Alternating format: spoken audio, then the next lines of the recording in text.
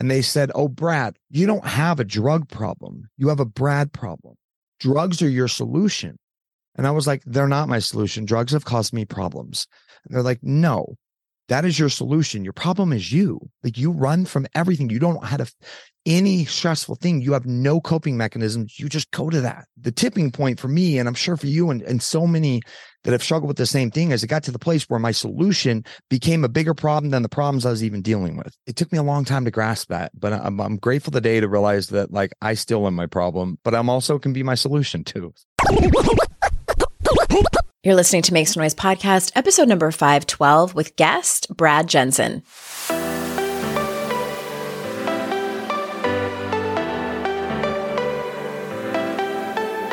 Welcome to Make Some Noise podcast, your guide for strategies, tools, and insight to empower yourself.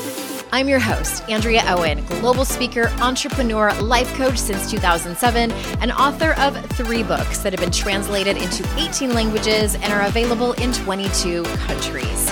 Each week, I'll bring you a guest or a lesson that will help you maximize unshakable confidence, master resilience, and make some noise in your life. You ready? Let's go.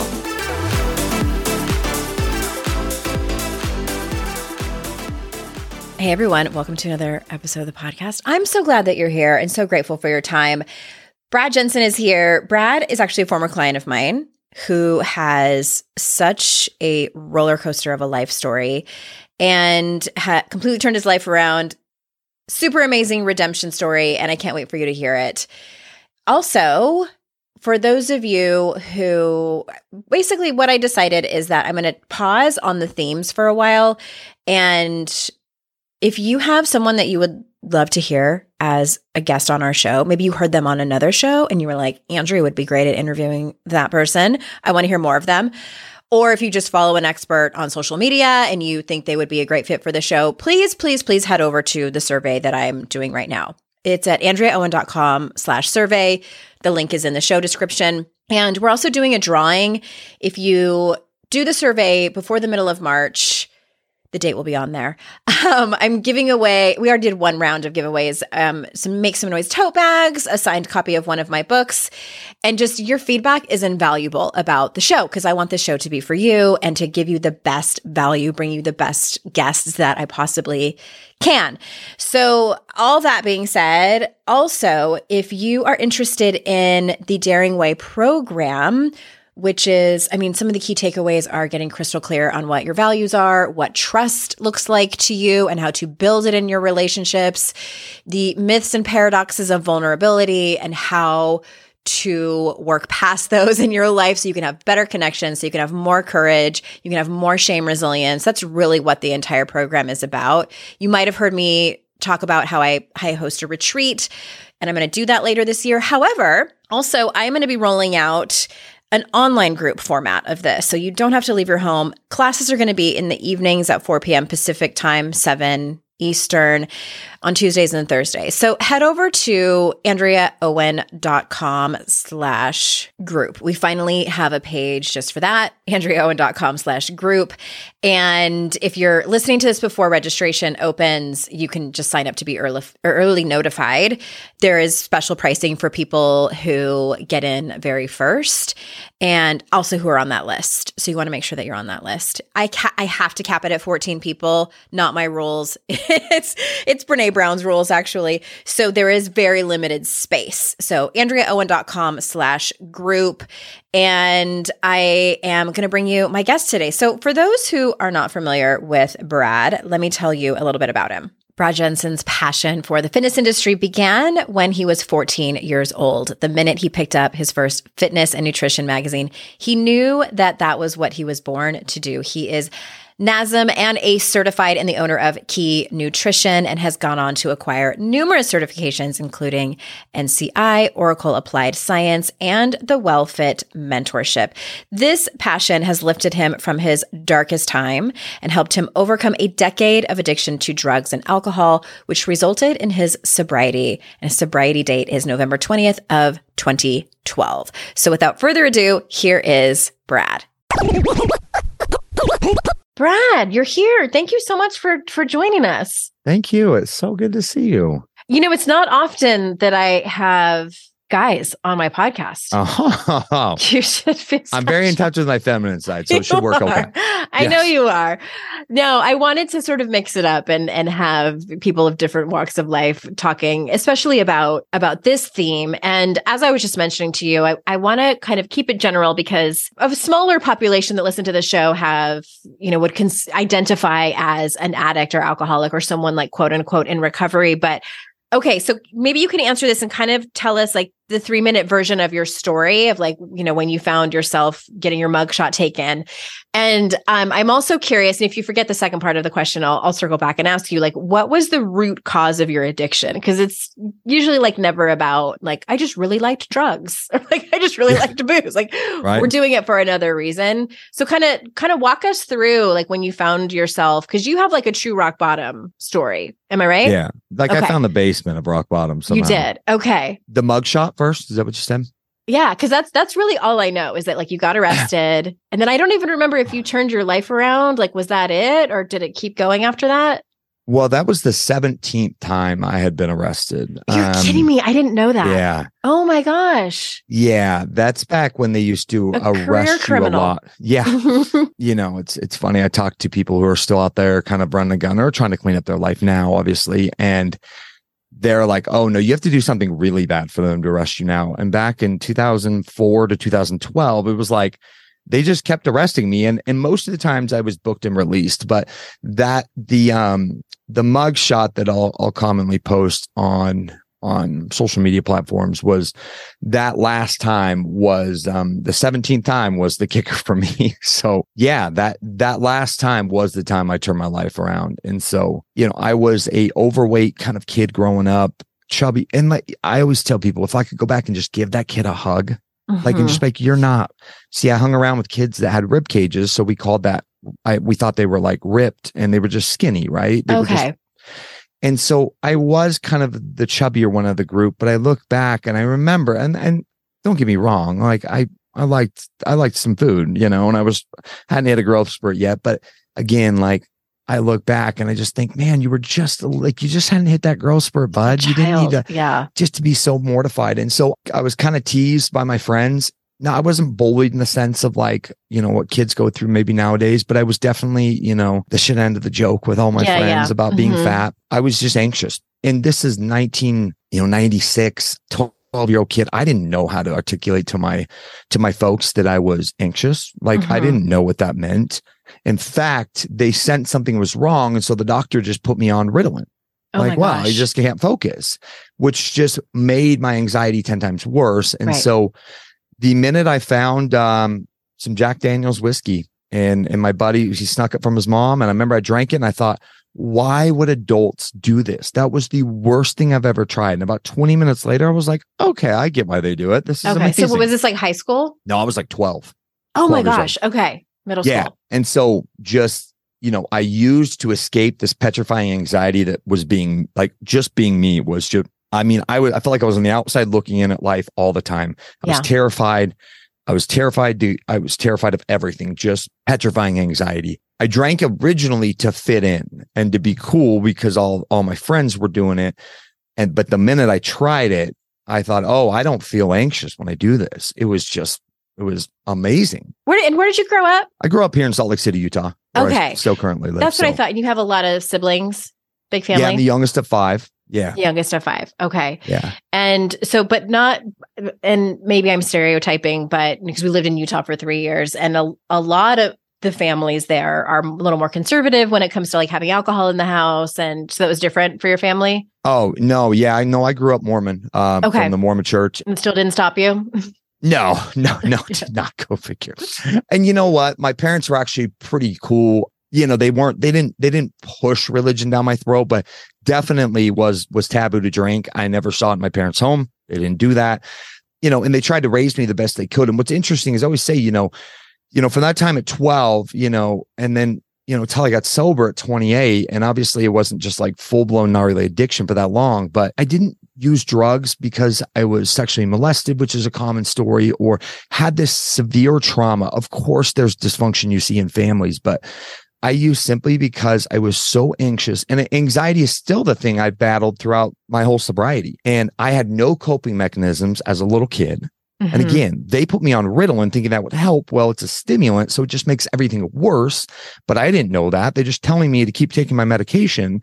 And it just felt like this downward spiral. And so as bad as my addiction got, it wasn't because my parents did anything or I didn't have a dad in the house, or sure, my dad worked a lot and he wasn't around, but like I was raised, my parents did the best they could. Yeah. And so I would say I became a drug addict despite like, that I was raised really well. I had a similar experience. And, now that I have a 13 and 15-year-old and my daughter's in 7th grade and my son's obviously been through it, what I forgot about when it comes to middle school, that's why when you said 12, I was like, oh my gosh, is that everything is embarrassing. Like just existing is so embarrassing, and just like this crippling, like everyone's staring at me when literally no one is staring at you. Yes. It's called there's like a term for it. It's called the invisible audience, that is so common in middle schoolers where they think everyone is watching and staring at them, and there's not. So I can see how that is such a dangerous, I don't know if I have a better word for it, just susceptible to finding coping mechanisms that just give you some peace, like in your head. Oh my gosh. Okay. So it was just kind of a downward spiral from there. By the time I hit high school, I realized I found fitness, and I'll sum this up really quick, but I remember picking up a magazine in a Barnes & Noble book. That's back when people used to go to bookstores. Yep. My mom was in there buying a book. I was in the magazine section. I'm still this kind of overweight, probably 14 and a half year old kid. And I see this Muscle and Fitness magazine. I see this big jack dude on it. And I was like, I want to look like him. I was just enthralled. I went right to it. I picked the magazine up and I just started reading. I'd never been so passionate about anything in my whole entire life. I was like, oh my gosh, it made no sense to me. I never lifted a weight or whatever. I remember I tore out a page in there that was this sample diet. Now looking back, it was probably for like a bikini girl competitor, not a young man. And I remember I was eating like 4 egg whites in the morning with a half a grapefruit. That was my whole breakfast, which is like 100 calories just for those counting at home. Oh my gosh. Yeah, not enough. And I started to lose weight. And during that time too, I hit a growth spurt. So what happened was then all of a sudden, by the time I hit a sophomore in high school, I was being teased by my buddies for being too skinny. They would call me the anorexic kid. And I was like, I can't win with these sons of bitches. So I kept telling my mom I wanted a gym pass. She said, I'm not going to get you one until you can get one once you're 16. I'm not going to drive you there every day. The minute I turned 16, that's the first thing I did, drove there, and I just fell in love with lifting weights. And during that time too, I found out how bad alcohol was for you when it came to building muscle or your physique. And so I just quit drinking cold turkey. Wouldn't do it. I was so obsessed with the gym. And I made a huge transformation in a matter of a year. By the time I was a 17-year-old kid, I was a jacked kid. I was walking around high school, the most, the popular girl in school who didn't even know I existed my sophomore year, thought I was hot. And it was like, it started at that point ingraining a battle that I've had to continue to work on, that like, wow, if you're buff, that means good. That means you get attention. That means validation. And again, like something I've really had to, and probably just in the last 3 years, have really started to kind of do a 180 on what that looks like. But I wanted to keep drinking, but I wouldn't do it. See, because I still had the anxiety. Sure, it was better because now I was popular. Now I had a bunch of muscle and, the hot girl thought I was cool. But I still was like, man, just kind of this pit in my stomach each day. I couldn't figure it out. And so I was a junior in high school and we went to a party, and I'll never forget it. Those moments in your life where I don't remember shit about high school. I remember this moment though. I walked in the split level entry house. It was a party where there was like a beer keg and there was these Jungle Juice red Solo cups everywhere. I remember the cabinet color. I was sitting in this kitchen and my buddy had gave me, before we went in, he said, hey, I've got these pain pills. Do you want to try some? And this is how naive I still was. I was like, oh, I'm not in any pain. And he said, no. And he had to say one phrase for me to catch on. He said, all the bodybuilders are doing it. You'll love it. Like that's what they do. They do it instead of drink. It makes you feel like you're drunk, but you don't have a hangover. He said, so you'll still be able to go lift tomorrow morning. I was like, no way. I was like, let me try him. And I remember when they hit me in that kitchen, I felt like I had arrived. That was the moment I'd been looking for. I loved everything about it. I loved how I felt. It was probably the most spiritual experience I'd had to that point in my life. I felt complete. I was like, this is amazing.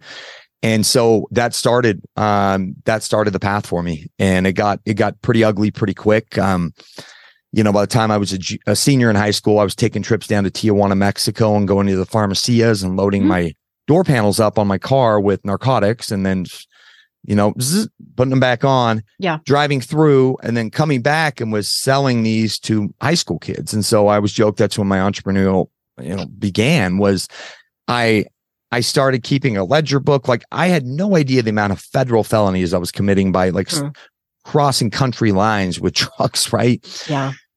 It was just kind of idiot savant. And so, and the thing happened during that time too, was I didn't run out because I had such a plethora of supply. I'd gone down there 3 or 4 times and I didn't run out.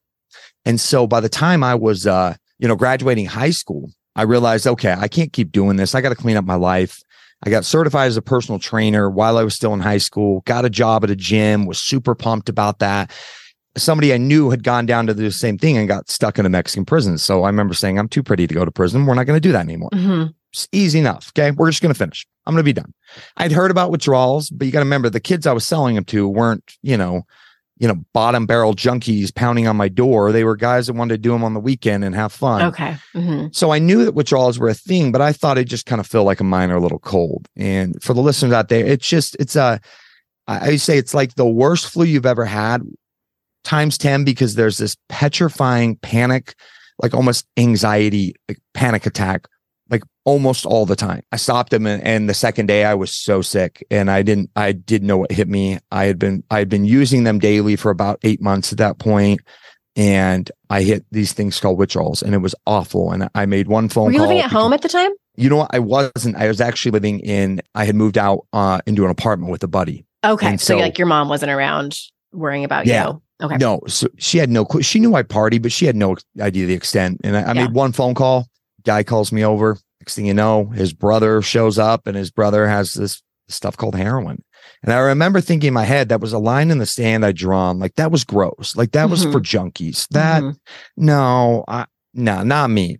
And instantly I just said, well, make me feel better. Yeah. And I said, well, make me feel better. And he said, instantly. So I proceeded to use heroin as an 18-year-old kid and shot it up. And remember afterwards, the guy looked at me and he said, hey kid, I'm sorry. Your life will never be the same. Oh, he knew where you were headed. No, I'm not going to keep doing this. I'm like I had no plan, but in my head, I'm like, oh, I just need to feel better today. But somehow tomorrow I was going to face these horrible withdrawals. And that continued. And I kept using for the next, using heroin daily for the next 6 to 8 months, and ended up in my first treatment center shortly after that. And I remember I called my mom and I said, hey, I need some help. She said, about what? And I said, I'm addicted to heroin.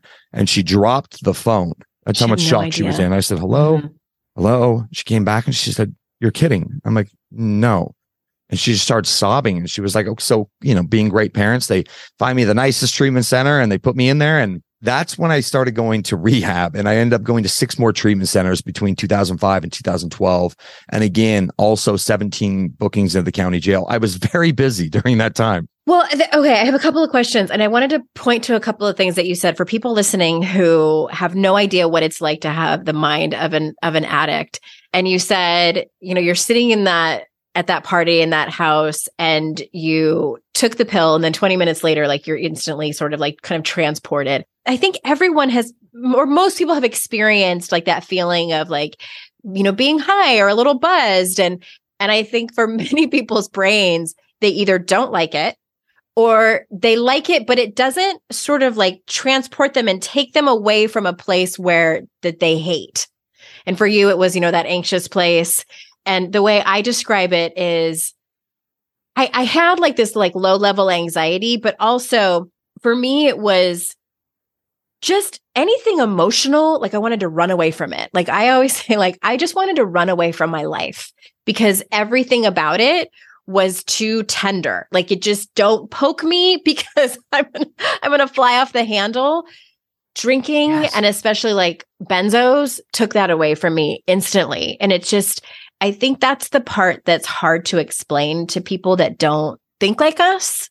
Yes. That point where it just sort of, I don't know what else to say except that in an instant, it solves all your problems. It does. Yeah. You know, it's funny. I can relate with that so much. I remember going that first treatment center. I remember him saying something to me that took me a solid 7-8 years to actually comprehend. And they said, "Oh, Brad, you don't have a drug problem. You have a Brad problem.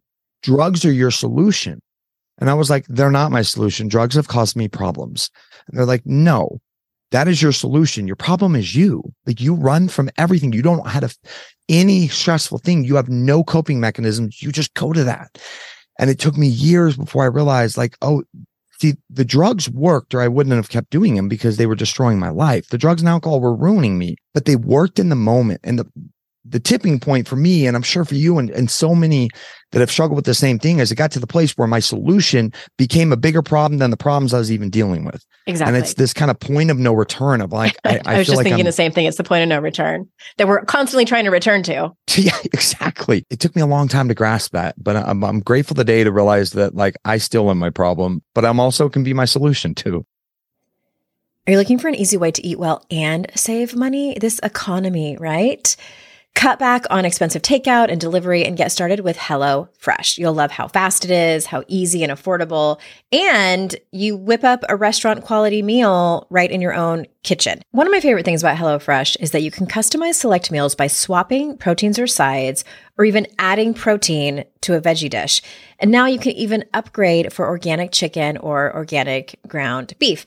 I love it when it's a HelloFresh night. I don't have to thaw anything out. I don't have to feel bad for not making a nutritious meal for my family. It's truly my favorite dinner nights. I mean, they're America's #1 meal kit, so you can't go wrong. And P.S., you've probably heard me talk about Green Chef here on the podcast, and now they're owned by HelloFresh. And with a wider array of meal plans to choose from, there's something for everyone. I love switching between Green Chef and HelloFresh, and now my listeners can enjoy both brands at a discount with me. So go to HelloFresh.com/noise65 and use code noise65 for 65% off plus free shipping. That's a great deal. HelloFresh.com/noise65 and the code is noise65 for 65% off plus free shipping. And to be fair, like, I don't know a single person, and I talk to a lot of really smart experts that come on my show who were raised in a family where they were like, okay, let's talk about coping mechanisms. Like, here's some healthy ways to cope. And so how did you, and continue to, but I'm interested in, like, maybe even if you can describe it, like what the journey was like as you started to realize that you had a Brad problem, and what are some alternative solutions? Like, especially like in the beginning, did you try other solutions that didn't work? Like, did you throw yourself even more into fitness? Was it relationships? What other things that you tried to use to cope? 100%. You know, I'll say this, you know, that you really decade long, but those 7 years from when I first entered treatment until, I mean, it was just horrible. I ended up homeless a couple times. I got married and don't remember it. Like, it was 6 overdoses, had to be revived. Like, thank God for Narcan. Like, there was this ugliness. And I remember, and I'll share this really briefly, but the turning point for me in November of 2012, my mother called me and informed me that my grandpa had passed away. Mm-hmm. And she said, "I'd like you to be at the funeral." Keep in mind, at this point, my parents had put in these things called boundaries, which is the best thing they could have done for me. They loved me enough to say, "You're not allowed around here. If you come around, we'll call the cops." You know, I was not safe or trustworthy to be around. Okay. And so I hadn't heard from them in a while. And I was living at this motel, and she came, she said, "I want you to be there." And I said, "Okay." And she said, "Brad, just do whatever you got to do to be right." And I knew what that meant. What that meant was, don't be drooling all over yourself so high, and don't be so sick withdrawing that you're a complete mess. Mm-hmm. But of course, the morning came, November 19th of 2012, and I ran out of everything. You know, when you're homeless and living in really, you know, shady places, like, it just doesn't work out well. Yeah. So my mother picked me up, and I remember I was withdrawing, but I thought it was important enough for me to show up for my grandpa's funeral. I was like, just go. And then when you get back, you can figure this out. And by the time she picked me up. The withdrawals had kicked in really hard and I was shaking and shivering and vomiting in her car. And she said, what do we need to do? And obviously I told her we need to go to the drug dealers. Like, if you want me to be okay, I don't know what else to do. This is the only way I can get through this. And so I made my good little religious mother backtrack about 40 minutes, take me to this shady place. And by this point, we're going to be late for my grandpa's funeral. It's way up the highway in northern Utah. And she's so upset with me. She says, get in the back seat and do whatever you have to do. And to save some graphic detail, IV drug use is just very ugly. There's needles and spoons and blood. And it's just, so my mom knew I'd use heroin, but she'd never watched me do heroin for obvious reasons. So I hopped in her back seat and I proceeded to do the whole process, which again, I'll leave out some of the graphic details, but it was an ugly scene. And she's looking back at me. And she's looking in the rearview mirror. And I don't know how we didn't crash because I'm almost positive she didn't look at the road once. She watches me do this. And I remember I keep looking at her and looking back and looking up. I use. And the crazy part about it is it just actually made me feel normal, not even high. But you see, normally it could like numb me enough. And I remember I looked up after I did it. And of course, I instantly felt better. She's just got tears streaming down her face. And it was just heartbreak. Like it was the just epitome of a mother's heartbreaking. And I just said, Mom, I'm sorry.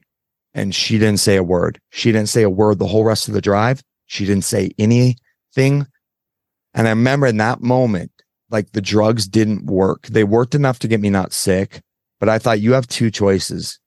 You can either kill yourself, which sounded like a better option, or you can finally like do this and get sober. Cause I had tried so many times.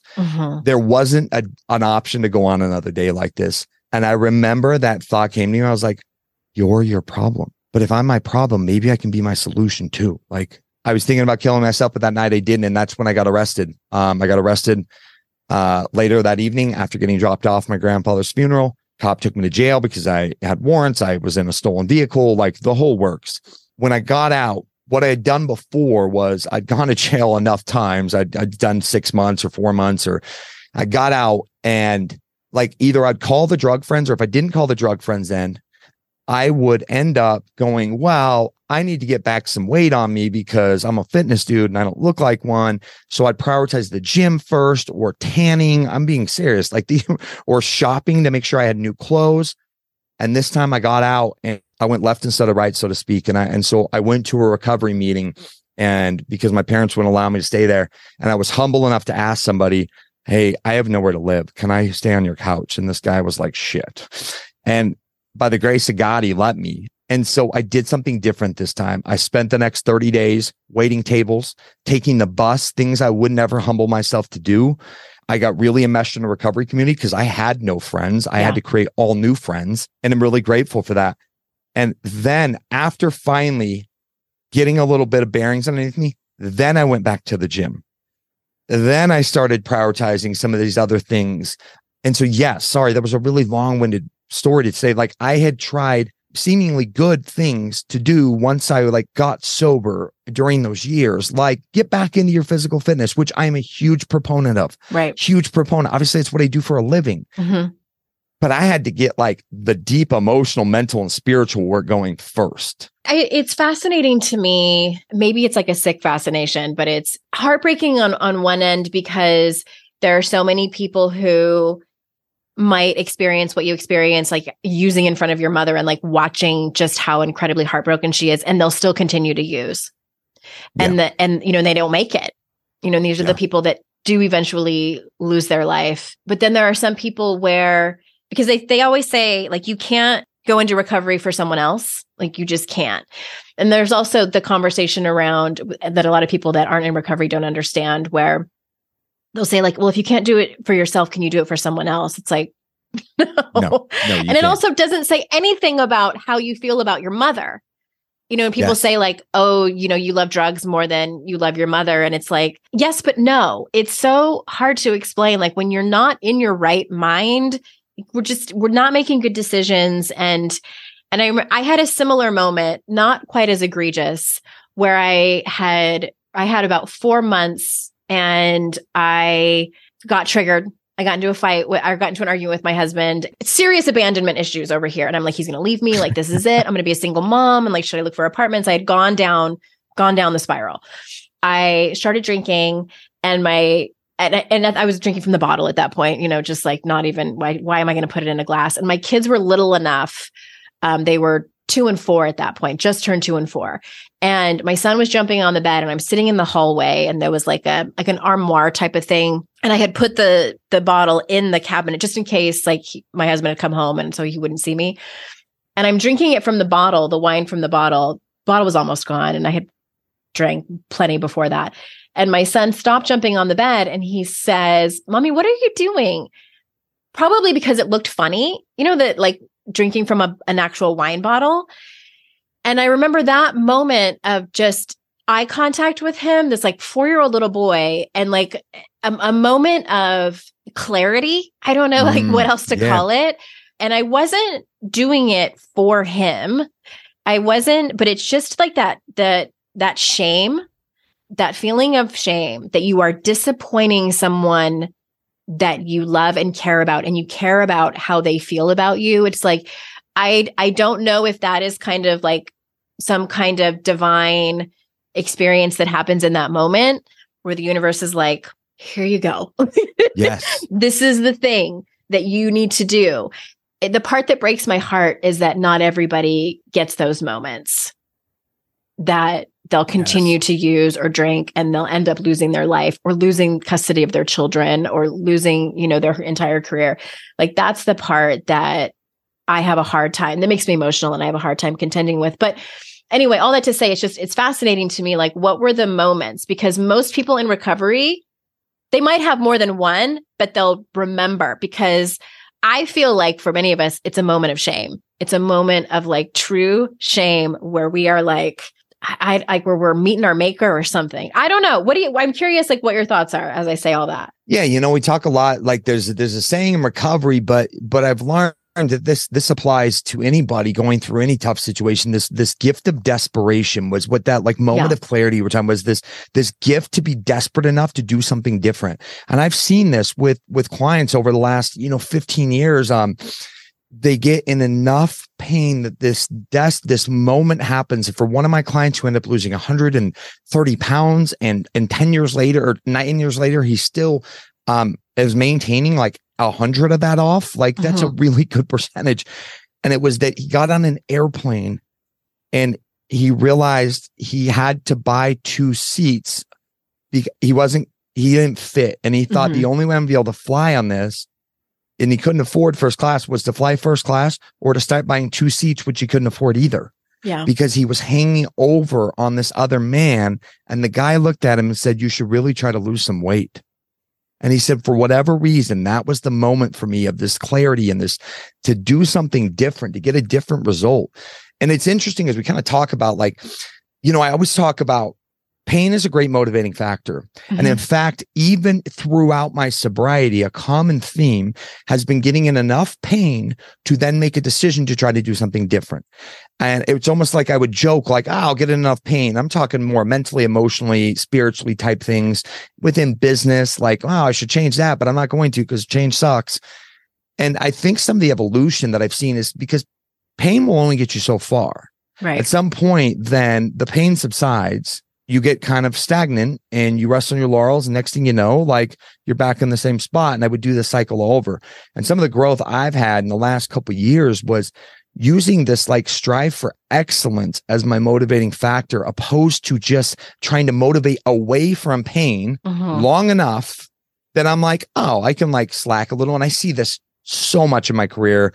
When I was doing a lot more nutrition and fitness coaching, was they would get to a place where the 30 pounds is off. They don't dislike what they see in the mirror as much. They probably have another 30 to go, but they get kind of stagnant and then they slowly start going backwards. And for me, part of that too was coming up with some different coping mechanisms to like not allow myself to get in so much pain. Oh, in the first place, you mean? Yeah. Like when these situations would happen, I realized a common theme for me was like, and listen, recovery meetings, you've worked with me as a client before back in the day, and like we're a huge vocal part, and I'm so grateful for that. But there's been some evolution lately where I don't go to as many meetings anymore.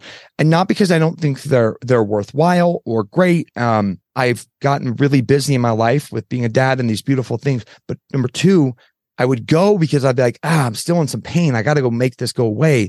And today what I've realized is all of these small little coping mechanisms that I do on a daily basis to avoid even getting into that much pain in the first place have allowed me to stay on like this more even spiritual plane. So I talk about this being like a four-legged chair of health. Like people would come to me for their physical health, but I was talking about this stool analogy of like, but we got to work on your emotional, mental, and spiritual health.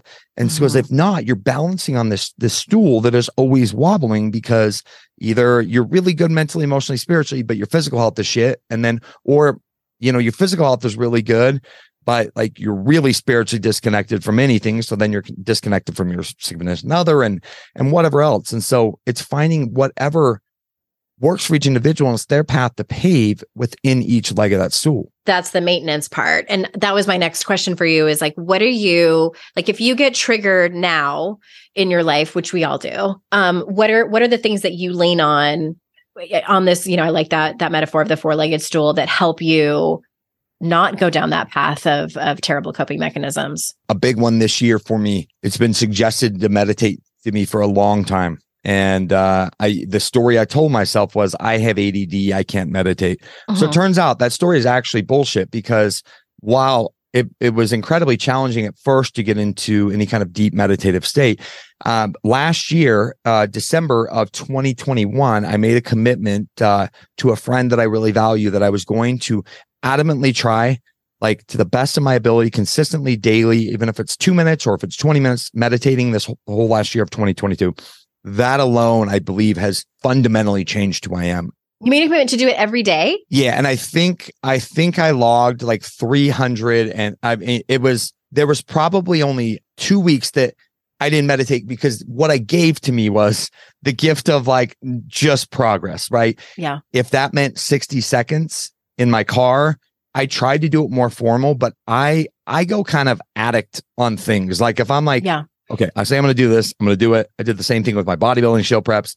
Man, like whether it was 2 minutes or 30 minutes in a day, it's this David and Goliath battle of like the mind is Goliath, right? And the body is the David. And it's just like sitting and staying in the body as the mind wanders. And I realized that meditation is not, it's the fact that I can have a thought. Oh, did I take the trash out? Shit. And come back to center and let it go. It's not that I was not supposed to have thoughts. I'm a big fan of gratitude journaling, just a couple times a week to get that stuff out. I really believe in getting outdoors and walking. While one would think that's for your physical health, I think there's been so many times where, I mean, it for me, much more about my emotional, mental health. Yeah. Than even just the physical benefits of walking, which are phenomenal, by the way. That is especially, and I'll be honest, I don't do as much in the wintertime when it's, 3 feet of snow out there, but in the summer, that's been a huge coping mechanism, or anytime really, just getting outside when I feel stressed, when I feel overwhelmed, when I want to react, when I feel agitated, is getting out there and walking. I've built a really good support network, both people that are sober and people that are not sober. Because I realized there's some of my best friends are not in recovery. Right. Or they can use alcohol like normally. Yes. Oh yeah. Like responsibly. We go out to dinner and they have a drink and a half. And I'm like, what about the other half? Like, it just doesn't make sense to people like us. I mean, you're not finishing it. Yeah. What other coping measures? I'm a big fan of life coaching, therapy. It takes a village to raise me, I feel. It does. It takes a village to raise a Brad.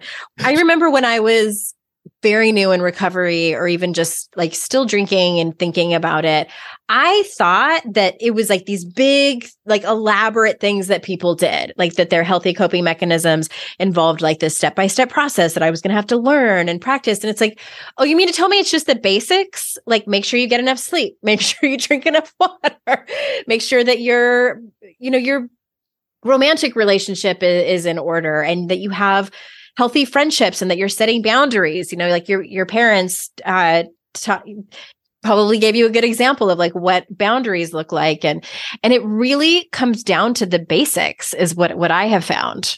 100%.